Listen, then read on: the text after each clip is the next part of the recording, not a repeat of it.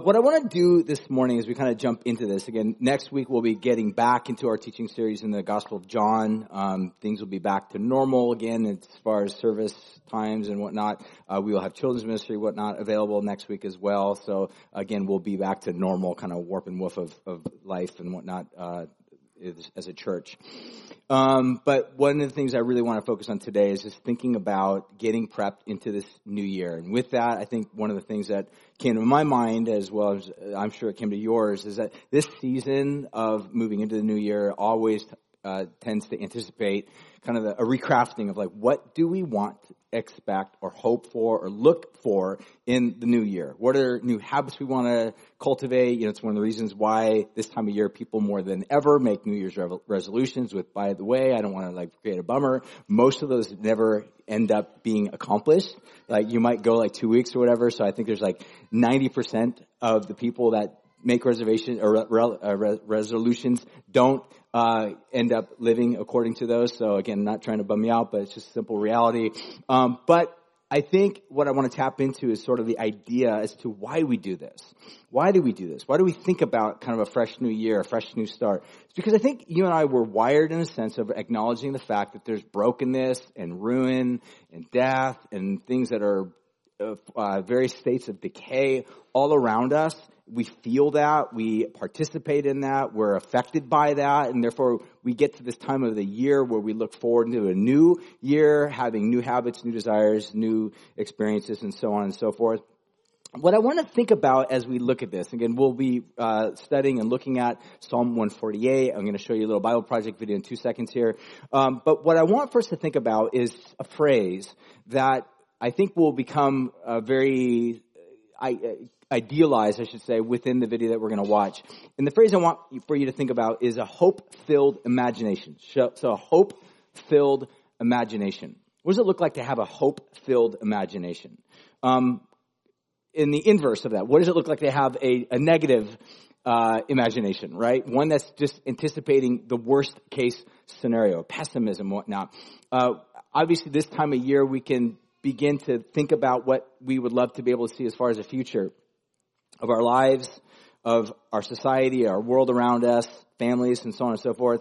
But at the same time, we also find ourselves confronted by all sorts of broken, pessimistic type responses. You don't need to spend more than 5 minutes on the news to just realize things are not well in our world. There's always the threat of a new pandemic, a new variant, a new lockdown, a new, war on the horizon. All sorts of things are potential for destruction on our planet and within our lives.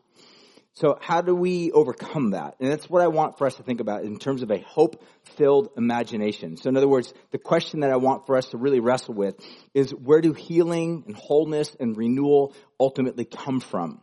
Where do healing, wholeness, and renewal ultimately come from? Think about that. Where will it come from? Inner self, United States, democracy, functioning democracy, let's say, social justice movements, reallocation of wealth, universal health care, World Economic Forum, Klaus Schwab, Great Reset, renewable energy. What will actually create a world that will find itself in a cycle of healing, wholeness, and renewal? What will help and guarantee you as a human being live within a cycle of health, healing, wholeness, and renewal? And this is what I want for us to think about as we go to Psalm 148. One of the things I love about the Bible, you should as well, is that the Bible is filled with this constant, ongoing theme of hope-filled imagination. In other words, what could possibly take place if God were God, if God were king, if God set up his kingdom on this planet, if God were to really take the reins of everything, if every human agent that has the ability to make a choice and say yes or no, to step into obedience in life or to step out of obedience in life into death and alienation and destruction, what would it really look like? The Bible's filled with all forms of hope-filled imagination. The prophets are constantly what we would even describe as a prophetic imagination. They're envisioning, thinking about projecting what would it look like if God were to really take his rightful place and humans responded rightly to that. What type of possibilities of healing and wholeness and renewal would take place upon this planet within your life, should that be the place that takes some form of movement. And this is what the psalmists are always doing. Psalm 148 is no exception. And what I want for you to think about is we're going to watch this video, and then after that, we're actually going to all read Psalm 148. Again, it's one of the things that I've been enjoying doing is just kind of all of us reading longer portions of Scripture. I think there's something powerful about just letting Scripture do what Scripture does, which has this ability to reshape and reform our hearts. And there's power just in simply listening and observing without any necessary sermon or commentary. Those that can be helpful, but there's just something powerful about just letting Scripture be read and spoken and us listen as observers of another person's reinterpretation of what life could become if God were to take his rightful place. So with that Psalm 148 is this psalm that I want for us to think about. Again, I'm just going to let the Bible Project people share their little spin on Psalm 148, and then we will all read it together. But I want you to think about it with this image in your mind of looking at the future with a hope-filled imagination. What could potentially happen upon this planet that could actually bring forth incredible goodness, healing, wholeness, and renewal? This was how the psalmist envisions it. So check it out. Praise the name of Yahweh, for he has lifted up the horn of his people. Okay, so what's the deal with this horn, and why is God lifting it up? Great questions. These words come from the climactic conclusion of Psalm 148 in the Bible. Let's check it out.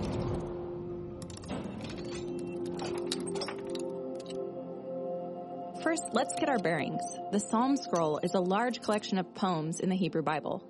There are 150 poems, or what we call psalms, which are arranged to tell a story. Psalms tell a story? Yeah, it begins with the promise of a coming king who will bring victory for Israel. And it continues to tell the story of how God rescues David from his affliction and raises him up as king. But then Israel falls to enemy nations, and the people are left without a king and without a home. So they need a king greater than David.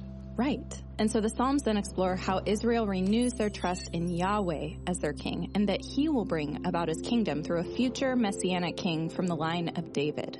Great. The story of the Psalms. Now, the last 5 poems form the conclusion to the entire story, and they're all praise songs. And this is where we find Psalm 148, right in the middle of these final 5 poems.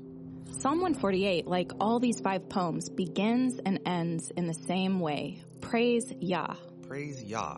That must be short for Yahweh, the name that God revealed to Moses. Right. And this line is usually translated, praise the Lord. But in Hebrew, it's hallelujah. Hallelujah. Sounds familiar, right? Now today, when people sing the word hallelujah, they usually use it as a way to praise God. Hallelujah. But in Hebrew, hallelujah is not something you say to God. It's something you say to other people when you invite them to praise God. So hallelujah means, hey, you over there, you should praise the Lord. Exactly.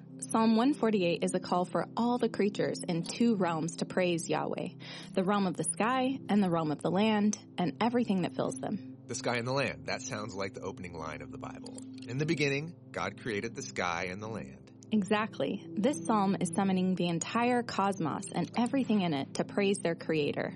It begins with a call to the sky. Praise Yahweh from the skies. Praise him in the heights. And who is in the sky? Praise him all his messengers. That's the word often translated angels.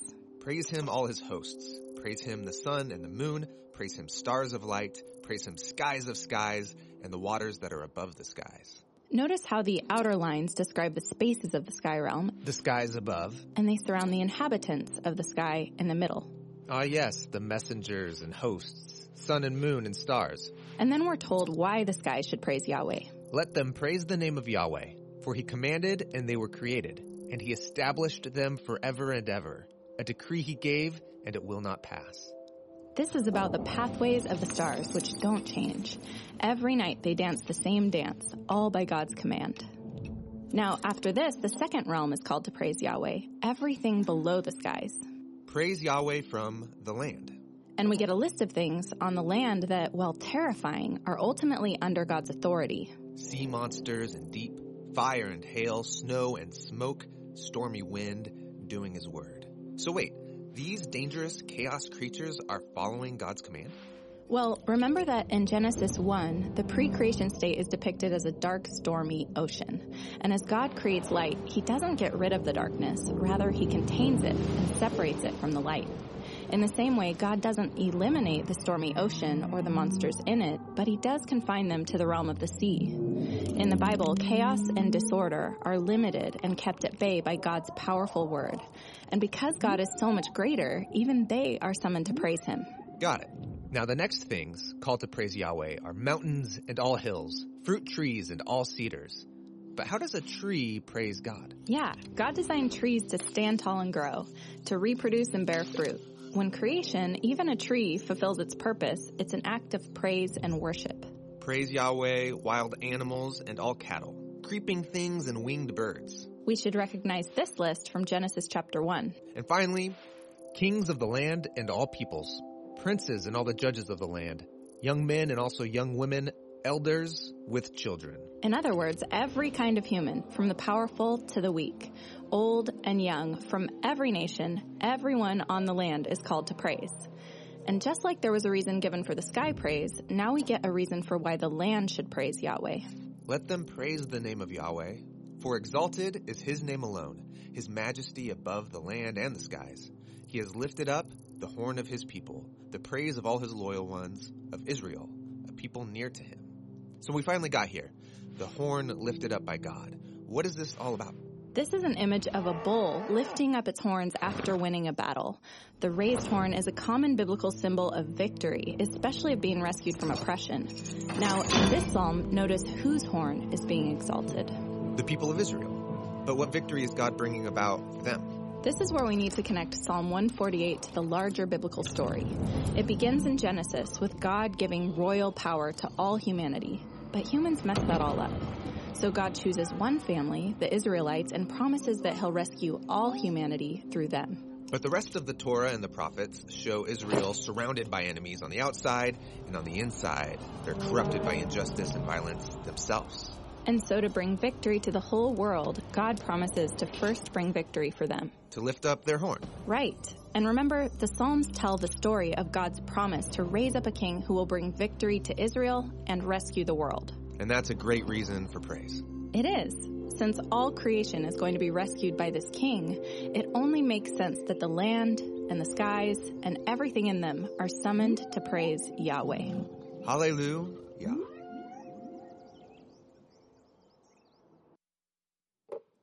So what I want to do is I want to read the entire psalm together, but I want you to have this image in your mind and this picture that this is the psalmist's hope-filled imagination as to what all things could potentially be. The psalmist envisions a world under its rightful rulership, under Yahweh God, in which God is good over all things. God has rightly taken his place. All of creation has rightly taken its place. And it's colorful. It's beautiful. To imagine a tree waving its hands, praising, worshiping God. It's beautiful. It's a beautiful image. In fact, I would even go so far as to say this is one of the things I love about the Bible. Not only is the Bible a summons to follow the way of God, but also it's a continual reimagination of what the world would look like. I mean, think about that. Can you think of any other context in our world that actually not only imagines what the world could look like in its proper state of healing, but also empowers you to become the type of person that could live in that?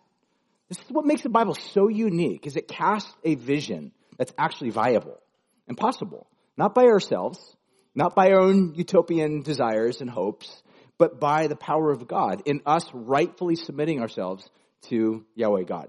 So with that, how about we all stand? I'm going to read Psalm 148. I will have the entire thing on the screen. In fact, if you'd like, you can go ahead and follow on that. If you do have a Bible, you're more than welcome to read along. It's going to be out of the ESV. So the way that we will do this is I will just get it started, and then we will all harmonize our voices together. You guys okay with that? It's a little bit lengthy, so I realize it's about 14 verses. Anytime you see one that has like an exclamation mark at the end, you guys remember last week? If you guys were here last week, what are you supposed to do? to actually like energetically like reimagine, like let's give it the proper space that it's due. So how about this? We'll start. All right, ready? Number 1. All right. Praise the Lord. Praise the Lord from the heavens. Praise him from the heights. Praise him all his angels. Praise him all his hosts. Praise him sun and moon. Praise him all you shining stars. Praise him you highest heavens and you waters above the heavens. Let them praise the Lord, for he commanded them and they were created. He established them forever and ever. He gave a decree and it shall not pass away. Praise the Lord from the earth, you great creatures, deeps, fire and hail, snow and mist, stormy wind fulfilling his word, mountains and all the hills, fruit trees and all cedars, beasts and all livestock, creeping things and flying birds, kings of the earth and all peoples, princes and rulers of the earth, young men and maidens together, old men and women. Praise the name of the Lord. His majesty is above heaven. He has raised up a horn for his people. Praise for his saints and for the people of Israel who are near him. Praise the Lord. Good job, guys. Grab a seat. This is the word of the Lord. So the psalmist imagines a future where all creation, as the video pointed out, all that which is seen, all that which is unseen.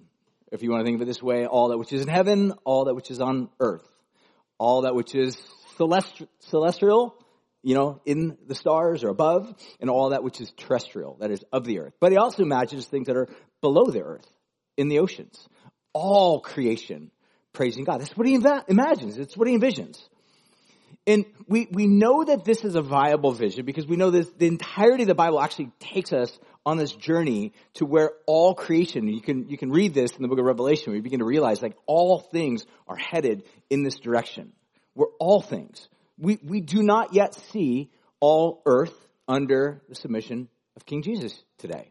It's the reason why, by the way, we have so much brokenness and pain in our world, so much difficulty and hardship and anger and violence and rage and wars and pandemics and all the things that we see happening and unfolding in our world and injustice and idolatry and all of these things taking place is because we do not yet see the world in that place. But it's headed in there. This is what we consistently see as the message of the Bible. What I want to do is I want for us to think about as we are stepping into 2023 and just kind of asking ourselves a question like, who do we want to become? What type of people really ultimately do you want to become? What type of a person? What type of a character? Who do you want to be known for? What type of life? Again, this is questions that are pretty common in our world today, even right now, every time this season of the year comes around where people are making, again, New Year's resolutions to lose 10 pounds, to get more physically fit, to be able to run a marathon, to start a business, to learn a new language, whatever. We have all of these hopes, dreams, and anticipations. And I want to tap into that a little bit and just think about what really at the end of the day, what type of a character or a person do you really want to become? And what's going to get you there? What I would suggest to you is that the New Testament, as well as the Old Testament, the entire story of the Bible is inviting you, just like the psalmist is, summoning you and I, along with all creation, all that which is in the stars and the skies, all that which is on the earth and beneath the earth, summoning all to worship and praise God. So I want to think about it in this light, that we tend to think, especially in evangelical circles, or in modern Western Christian circles, we tend to think of worship and praise as being something that's just exclusively done by way of singing a song before a sermon gets started, and that's about that. And I would suggest to you that that's unfortunate. That has a tendency to limit it down as much as we love to be able to do that. That's not what the invitation from the psalmist is. It can't be, because trees don't operate that way, nor do sea lions and other types of creatures he describes. They're not necessarily singing. So what is he inviting all of us to do. And I think this is really more so it's about a posture of our life that acknowledges and recognizes God for his state of who he is, his role in the universe, and what he's inviting us to do in terms of submitting ourselves underneath the lordship of King Jesus, to acknowledge that he is God over all things. That's really what it looks like to worship God. To orient our lives, the sum total of our lives, not just a worship service, not just a gathering on a Sunday morning, not just a Bible study that we go to, or not just a daily reading of Scripture, but the entirety of our lives. To think about all that we are, how we feel, how we think about our money, how we think about our lives, our livelihood, our marriages, our relationships, our sexuality, our money. Everything is invited to be brought under the headship, the lordship of the Creator. And to ask this bigger question. If you are God and if you are a creator over all things, now what does it mean for me as a created agent to synchronize my life underneath your headship? That's what it means to be a Christian, by the way. Nothing short of that, nothing less of that, nothing outside of that will actually fit. You could be a cultural Christian, meaning you can just say, I am a Christian and I go to church, but live a life that is really under the headship and authority of your own self, of your own governance. That's not what the Bible thinks about in terms of Christianity. And for some of us, we may need to pause and just think, am I merely a cultural Christian? Meaning, have I really had my association with Christianity more identified in terms of just certain ideologies and thoughts that are kind of biblical, but really at the end of the day, I'm the Lord over my life. I'm the master over everything that I do.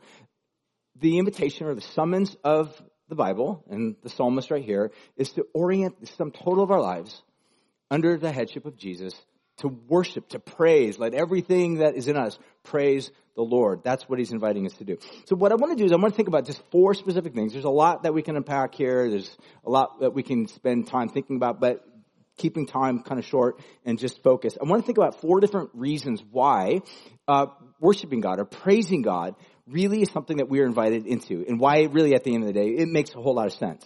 Number 1 is, first of all, God is worthy. This is the first thing. God is worthy. We know this very clearly. In fact, if you want a passage, just look at Psalm 148, verses 13 to 14.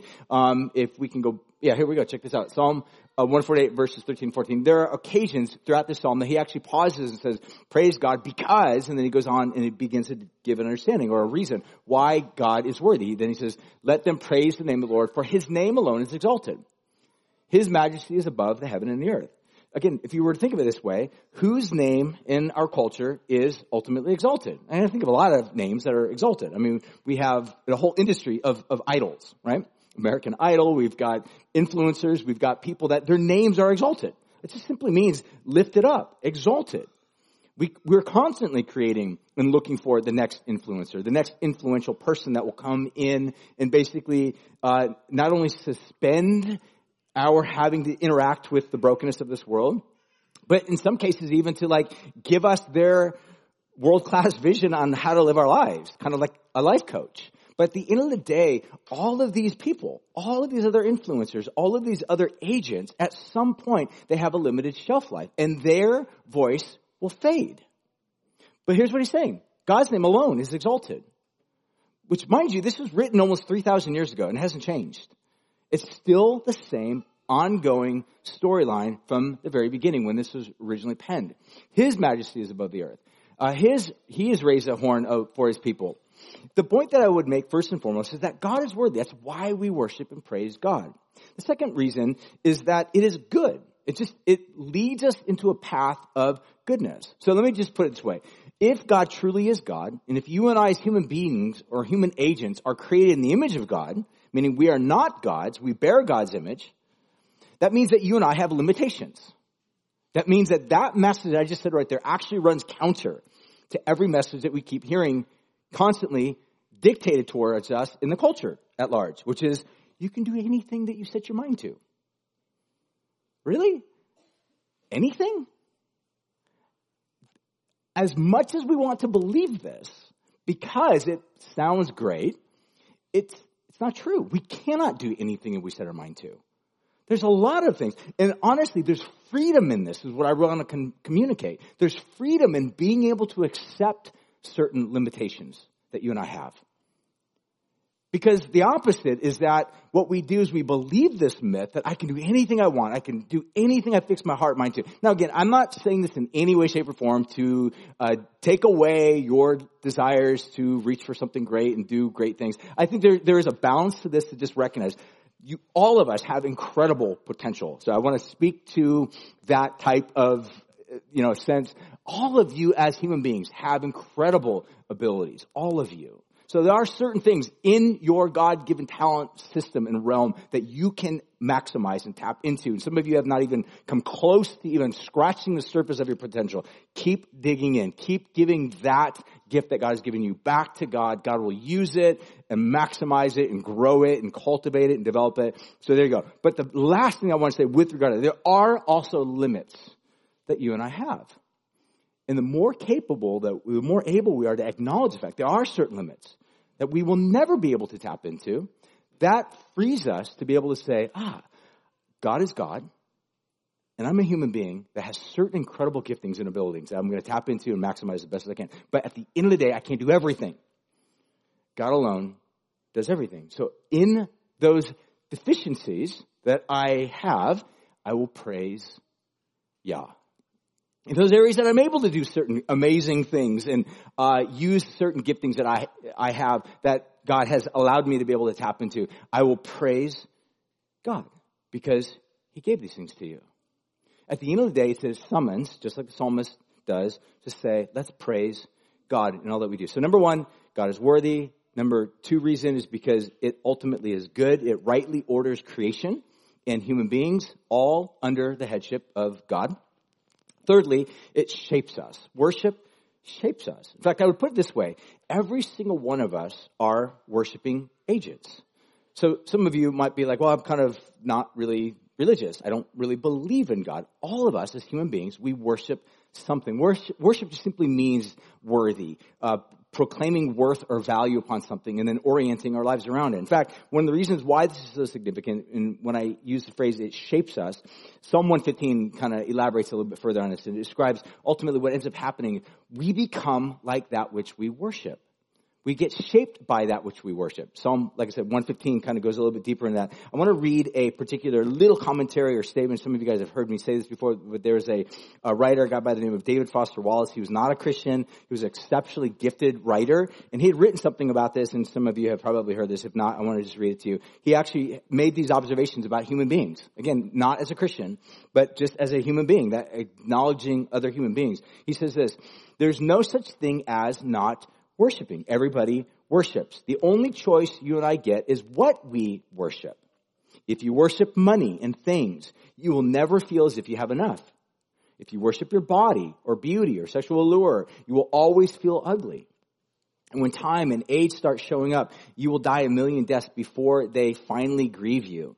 If you worship power, you will end up feeling weak and afraid, and you will never, ever you will need ever more power over others to numb your own fear of losing it.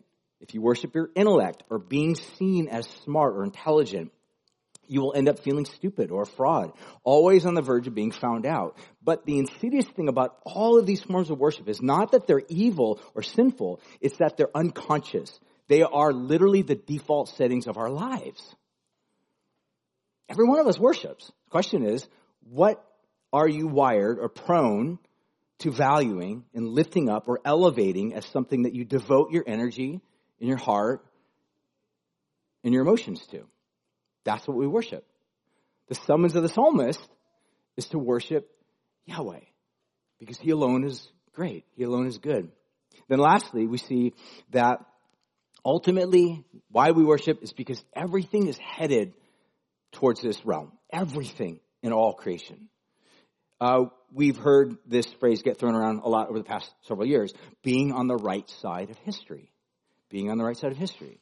And oftentimes it's used in a derogatory term like, you're not living on the right side of history. Don't you know that my ideological view of whatever is going to be proven as the right way, yours isn't, you horrible human being. That's kind of oftentimes the way it gets utilized. But I do think that there's value to saying, let's make sure that we live on the right side of history. But the real question is, what is the right side of history? And where is everything headed? Where is our world going? What is God up to in this world? At the end of the day, will evil and death and brokenness and empire and greediness and injustice and idolatry, will it ultimately be the thing that wins the day? Will we always be just an endless victim to whatever type of powerful agency or empire that's out there?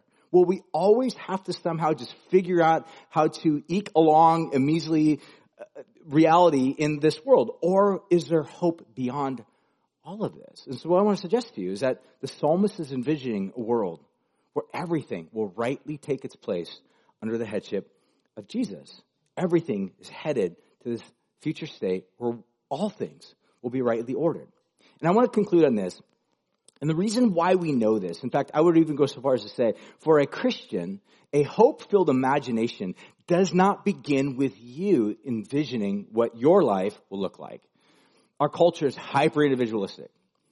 And everything about it is all focused upon ourselves. Christianity is not focused upon ourselves. It includes us as human beings, made in the image of God, but it's not focused on ourselves.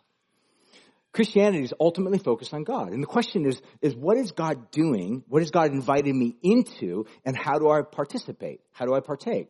How do I respond? How do I say yes? For a Christian, the hope-filled imagination does not begin with any of us. It ultimately begins by looking back to the story of Jesus and what Jesus had did. And the night before Jesus died, we see one of the most beautiful portrayals of what Jesus says. You want to know what the future will look like? It will look like a table where all are invited. Not everyone's going to come, but all who will come will be welcomed. All who come will be given a space at this table. What we would describe it as everyone who desires, everyone is invited to come home, to find a place. And the night before he dies, he sits around a table with his disciples, and he's celebrating what's commonly known as the Passover meal. And I want to finish basically our very last act of the year, as well as really kind of the very first act of our year, moving into brand new year, is celebrating the Lord's Supper together. And I think it's something that would be important for us because it defines us in terms of who we are, the type of people we want to become, but also it shapes us. Because really, if we allow what is happening here at the Lord's table to do its proper effect upon us, it will shape us into the type of people that become like Jesus, welcoming, loving, inviting, that are able to not only acknowledge the pervasiveness of sin and the brokenness of sin and the badness of sin, but also the solution to sin, that Jesus has come to do something about that. So what I want to do right now is I'm going to have the ushers come forward. They're going to distribute the little cup to you guys. If you would like to partake, you're more than welcome. Just go ahead and grab one of these things. Hold on to it. We'll all partake together. If you don't want to partake, that's totally fine as well. Really, at the end of the day, this is kind of like an invitation for those that are followers of Jesus to basically renew their devotion to what God has called us into. And that's what we will recognize. So the Lord's Supper, really, at the end of the day, is all about uniting us to these themes of restoration, redemption, renewal. The Lord's Supper frees us from these cycles of guilt, shame, and regret because it connects us to all of that power that God has put forth in and through Jesus. And ultimately, it has the ability to form us as people who embody love and forgiveness and goodness. So if you really want to think of it this way, the best thing that you and I can do starting 2023 is to engage in the practice of the Lord's Supper. Remembering who we are in the presence of God, what we've been welcomed to, how he's transformed us, how he invites us to live as different people in this world, proclaiming the life of God's goodness in this world. Part of the reasons why you and I as human beings, we partake the communion is a way of reminding ourselves we need God's power. It's not in us to save ourselves. It's not part of our own subjective thinking or intellect or abilities or utopian vision of life to somehow save ourselves. We can't do this. We've tried this over and over and over again. And yet, as human beings, we continue the project of trying something new, hoping that it will work. But it always just cycles out at some point, or it gets overtaken by some new, fresh leader that has the tendency to take things off track and derail it in some new form of scandal. But what we see the kingdom of God is all about is God inviting us in spite of how broken we are, in spite of how messed up we are. And he becomes, as the psalmist says, the horn of our salvation. The one who triumphs for us. The one who loves us. The one who's for us.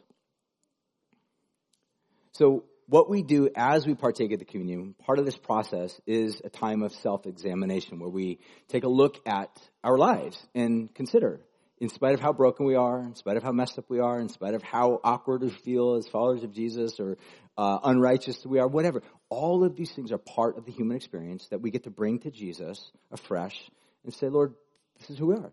Limitations, brokenness, sinful proclivities, and all. And I thank you that you received me. And part of this process involves confession of our sin. So what I want to do right now is we have on the screen a little prayer of confession that we will say this together. And then we will just pause for a moment to confess our sin. So let's say this. Almighty God, we have sinned against you and one another in thought, word, and deed, in what we have done and in what we have left undone. Therefore, we confess our sin to you. And part of the process that Christians have always done in this time is just to pause and reflect upon areas that we just need to bring before God. What I love about this is that you will never find in any other context an opportunity to clear the slate, to confess your sin, to cast away those proclivities that are part of our lives, not to be mocked or shamed or attacked or be viewed as deplorable, but to be absolved, forgiven, welcomed, received. So take a moment in the quietness and just confess before Jesus those sins that you need.